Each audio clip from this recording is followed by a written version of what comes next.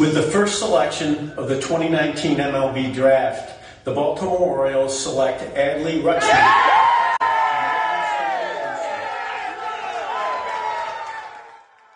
I'm Paul Valley, and this is a Payoff pitch on Fanimal Radio, presented by D&L Window Tinting. D&L Window Tinting, we put the shades on the sun. And joining me today is Adam McInturff, the Assistant Director of Pro Scouting Content over at 2080 Baseball. Adam, thanks for joining us today. How are you, man? I'm good. Happy to be here. Exciting time of the year.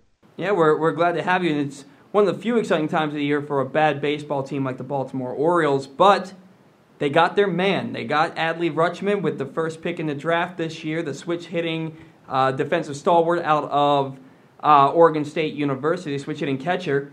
What can you tell us about Adley Rutschman? Because fans are excited, and I think they want to know everything they can know about him. Absolutely. I mean, there's a lot of reason to be excited. I know we're going to talk about some other guys here too. There's been a lot said and a lot made of Adley Rutschman, as there should be. We're talking about a generational draft talent at catcher. To be honest, his track record as an amateur is one of the best in a long time at that position. I think you have to go back to names like Wieters and Posey and Maurer for catching prospects with this type of upside and perception at the time of the draft.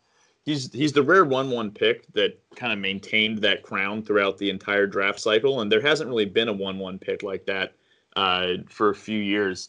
And I think the reason why is because of simply how dominant he has been at the amateur level on both sides of the ball.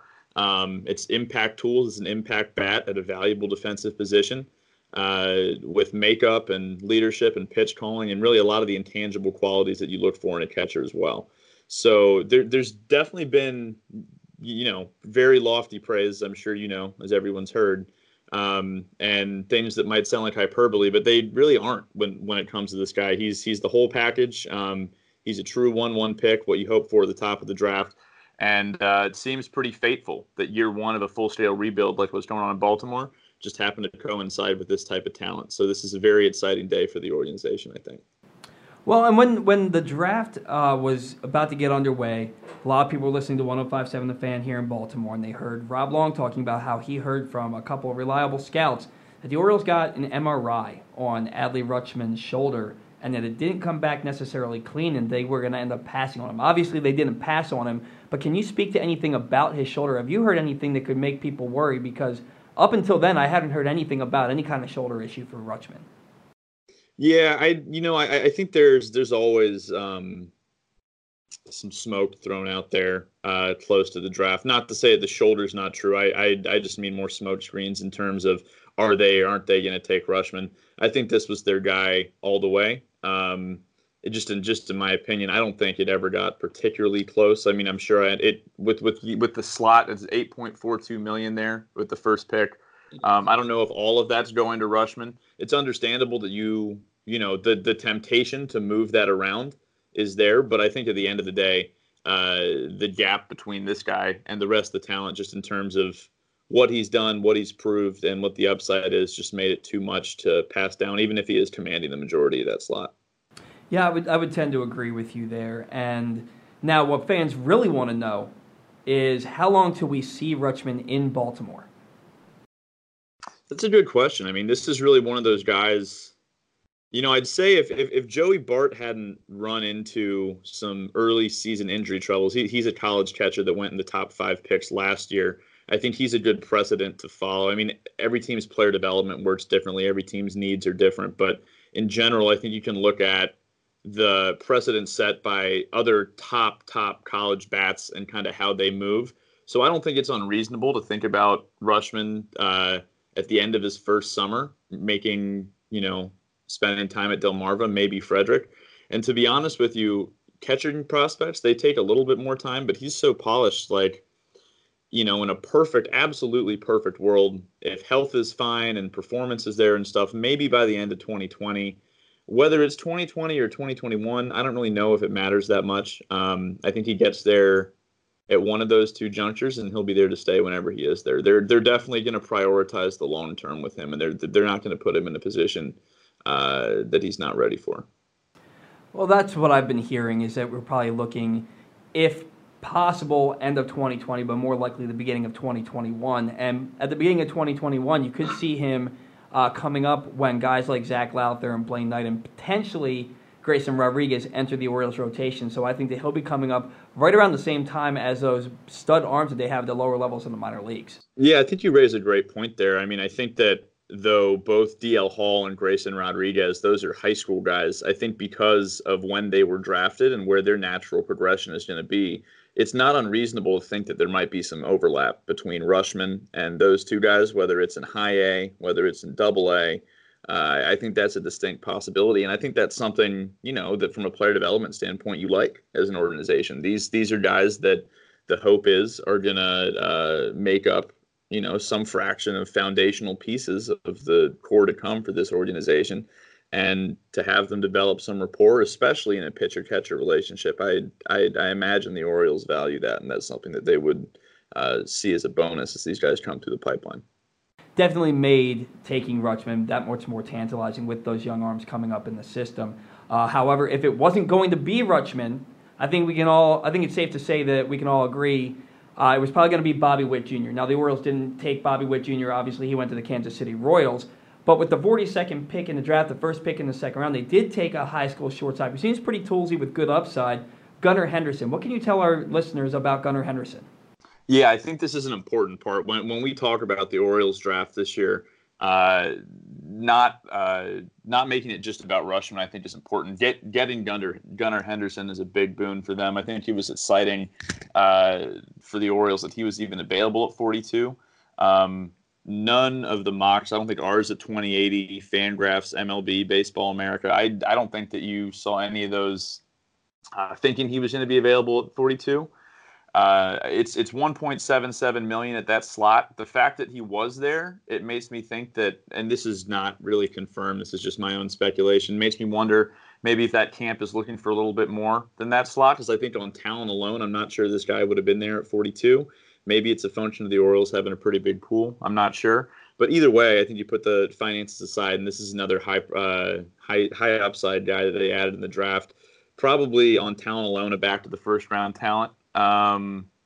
He's young for the class, 17 years old. I think something that I actually didn't know until fairly recently, it was his two-sport background. He was a star basketball player for his high school.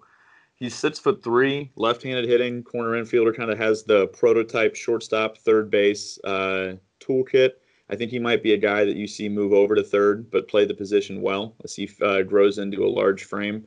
And it's a chance to be an above-average hitter with projectable power. This is a draft profile that you've seen, I think, left-handed hitting infielders of this size with power potential have been a draft profile from the prep ranks that have done pretty well in recent years. And altogether, I think you add that up with the fact that he's 17 at the time of the draft, and there's a lot to be excited about here with Gunnar Henderson.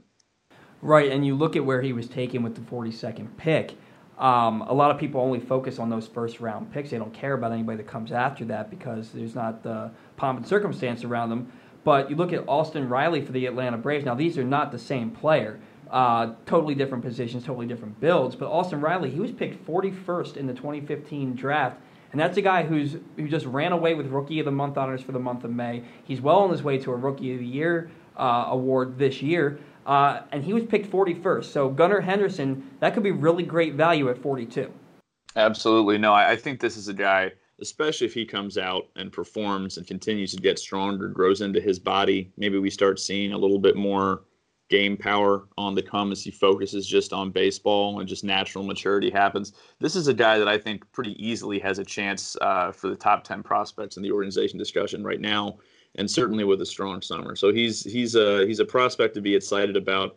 And once you're Yusniel Diaz, Ryan Mountcastle, Austin Hayes, once those type of guys fully graduate off prospect lists, I think this is going to be Gunnar Henderson that has a chance to be one of the hitting prospects on the high end of Orioles top prospects list down the road. Well, that's certainly exciting to hear. And, Mike Elias is known for great drafts. Everything he did with the St. Louis Cardinals organization, then moving over to the Houston Astros. He's known for this. So it's exciting to hear you say that Gunnar could end up being one of those top hitting prospects in the Orioles minor league system and even make his way into the top 10 to start his professional career.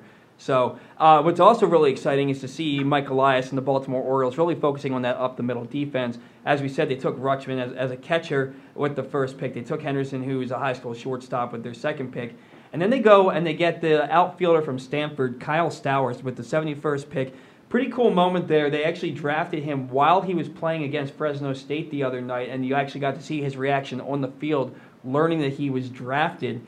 This is a guy that, to me, he's playing center field, so he's got the speed, but he seems to me, I immediately think of Cole Calhoun, and that he doesn't do any one thing that's going to particularly wow you, but when it's all said and done, you're going to look up one day, and this guy's going to have had a successful 10-year Major League career.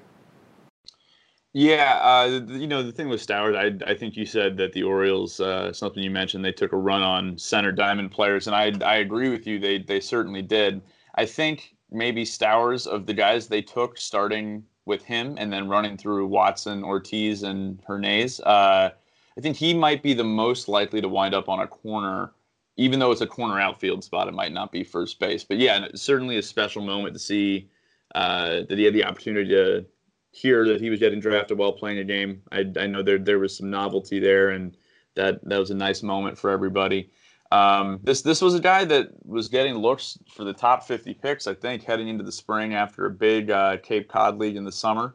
He struggled a bit in the early goings with Stanford this year in his junior year, but he busted out of that slump, and he slashed 336, 388, 569 in Pac-12 play. So I think coming on strong at the end of the year, secured his draft status a little bit, even if he fell just a slide from, I think, where some teams may have had him entering the spring.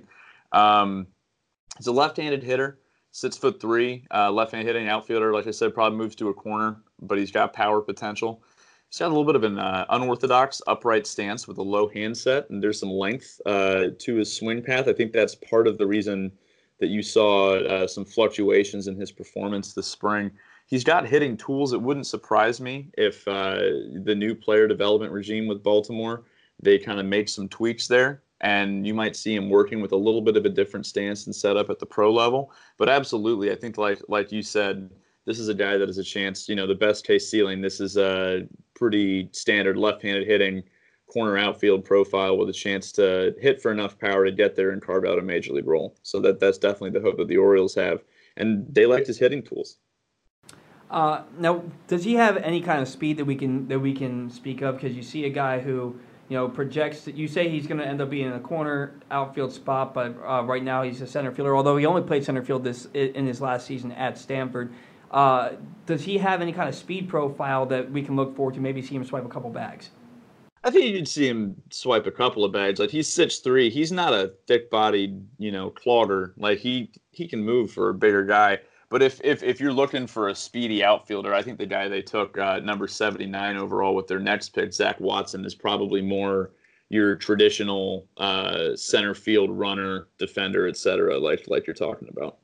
All right, sounds good. Well, hey, we're going to get into Zach Watson here in just a moment. For now, though, we're going to get a word from our sponsor, and then when we come back, we'll have more with Adam McInturff, and he will tell us about Zach Watson, who the Orioles took out of LSU at number 79. In your home, sunshine can stream in through windows, bringing a cheerful feel and warmness to any room. Sometimes, though, it brings in too much warmth, even harmful ultraviolet light and solar energy that can raise energy bills, drain the color from your fabrics and furnishings, and cast a blinding glare on your television or computer screens. D&L Window Tinting can protect your home from all of this while saving you money on energy bills.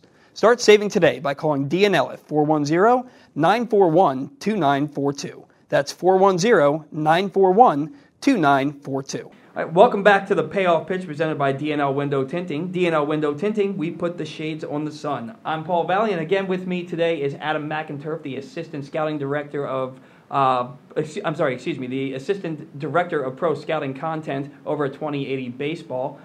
He just gave us a really nice rundown of the Orioles' first three picks in the draft this year, gave us reason to be pretty excited about their prospects coming up and moving forward. Now we have three other players he's going to tell us a little bit about.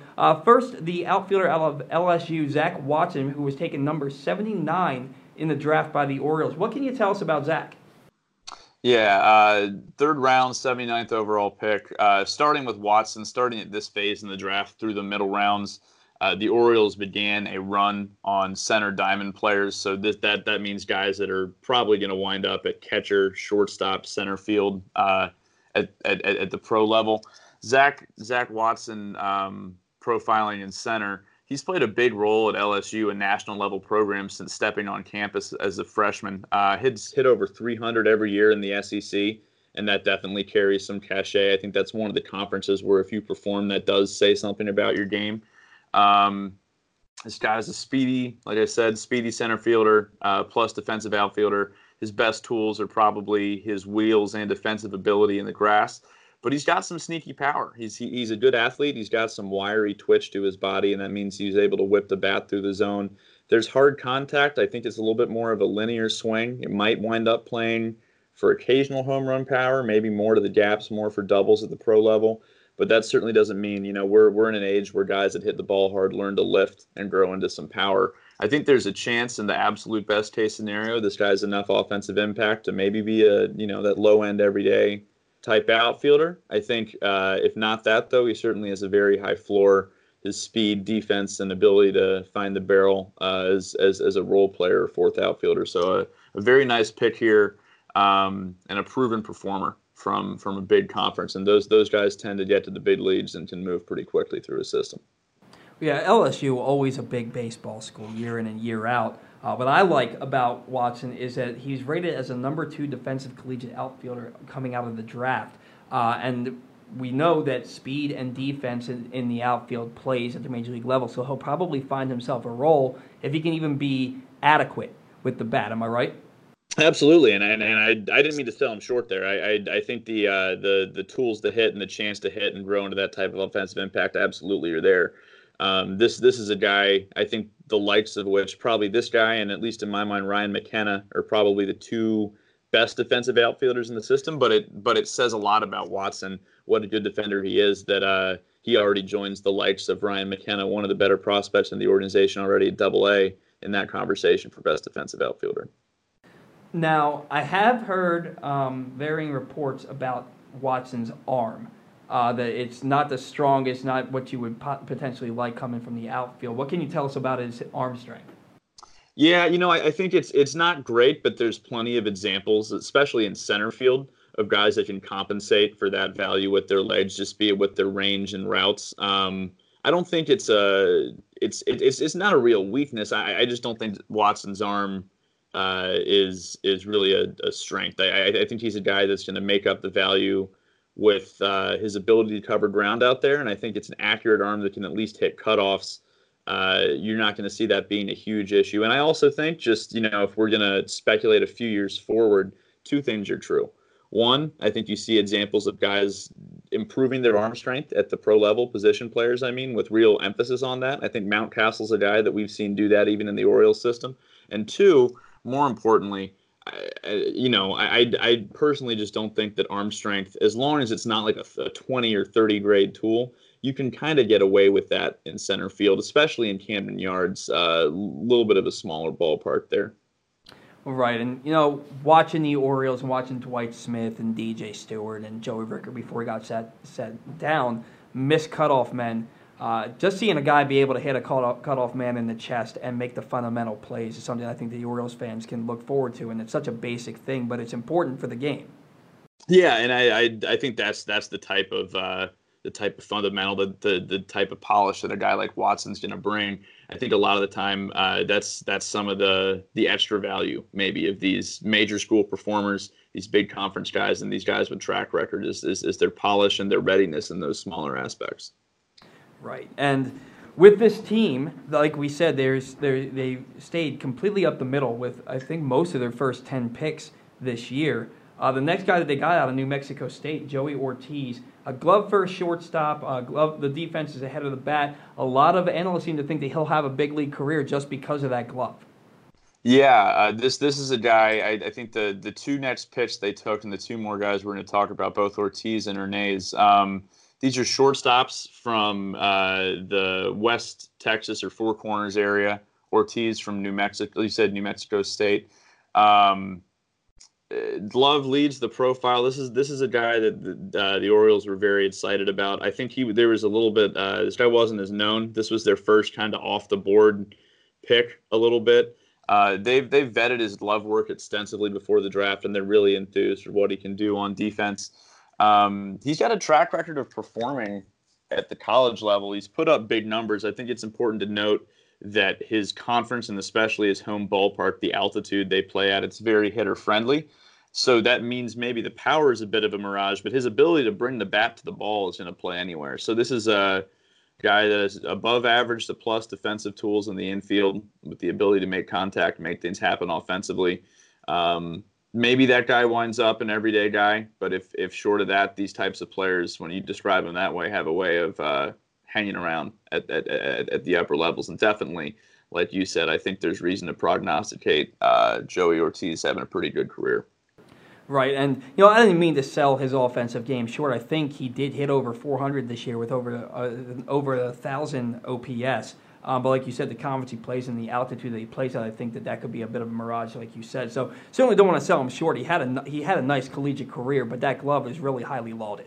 Yeah, I just think when you're playing both at that altitude, but at that size of school, like this is actually a good conversation point. The difference maybe between evaluating a Zach Watson at LSU in the SEC versus a Joey Ortiz, you have to kind of take some of those factors into consideration. So it's not Ortiz's fault that he played in a smaller conference and he did what a pro player should, which is dominate at that level, at that mid-major level. But yeah, I think what's more likely when you talk to scouts and talking to people in the organization, they see a glove first guy that's going to make contact and make things happen, put the ball in play. Right. And, we got one other guy to talk about. You seem pretty excited about him, and he's another shortstop. And as Earl Weaver said, draft only shortstops because they're the most athletic people on the field. And this guy, Darryl Hernandez, he's a high upside high school shortstop. You posted a video of him on Twitter the other day. Is this somebody that the Orioles should be excited about? Because it seems like you're pretty intrigued by him. Yeah, I'm definitely intrigued by him. This is kind of a breakout player the O's were on. Great job by the area scout down there. He had late helium, and Hernandez was kind of on the workout circuit before the draft. He was flying around for numerous teams, numerous major league cities. The Orioles were on his list. He's an athletic shortstop with burgeoning size and two-way tools on both sides of the ball. That's, I think, 6'1", 180. Fairly good athlete with twitch throughout his frame. He's young for the class. Another thing you're going to find, I think this is a hallmark of the new regime. You see the past drafts they've had. They target younger prep players and younger prep players up the middle. That's a demographic that tends to age pretty well into pro ball, and Hernandez kind of fits that mold. That also gives you reason to think that there might be some more projection with him. I think he might just be scratching the surface for the type of player he's going to be, still 17 years old and getting stronger. He's got bat speed and some sneaky power. There's offensive upside with a chance to stay up the middle at shortstop, and I think you put that together, there might not be one tool that blows you away, but you have a chance for 5 average or better major league tools. That's a solid player. I think another thing that intrigues me about him, the longer that I evaluate players, a few years into this now, something that really seems to correlate, especially with hitters, is having bloodlines. And this is a guy whose father was a professional baseball player, played in the minor leagues. I think this is kind of a projection play. This is a guy that was not a 5th-round talent on everyone's board, but I'm excited about him because this is a guy that I know the organization was pretty high on. And even though they're going off the board, I think this is one of the more creative picks they had, and I'm excited to see what's in store for Darryl Hernandez. Well, I'm excited to see what's in store for all of these guys. They are. It seems like the Orioles got a nice crop of young talent with this draft, at least in those first 6 picks. We all know that they have rounds 11 through 40 today, kind of just rattling off names while picking these last picks. But definitely a nice group of young athletes who are going to bring a bit of infusion of talent and desire into this organization. I'm just really excited to see what's going to happen with the Orioles and these draft picks moving forward. Adam, great stuff as always. Really appreciate you joining the show today, and hopefully we can get you back on once these guys start their pro careers, and you can give us a little bit more and an update on how they're doing at the minor league levels. My pleasure. I'm looking forward to seeing them. They're kind of crossing over to my side of things now once they get up into minor leagues and pro ball. So I'll be looking forward to seeing them in the Gulf Coast League and short season for sure. Should be good. Sounds good, man. Thanks for joining the show. We'll talk to you later, all right? Take care. Thanks. And that's going to do it for the Payoff Pitch presented by DNL Window Tinting on Fanimal Radio. I'm Paul Valley. Thanks for tuning in, and we'll talk to you all next week. Have a good one.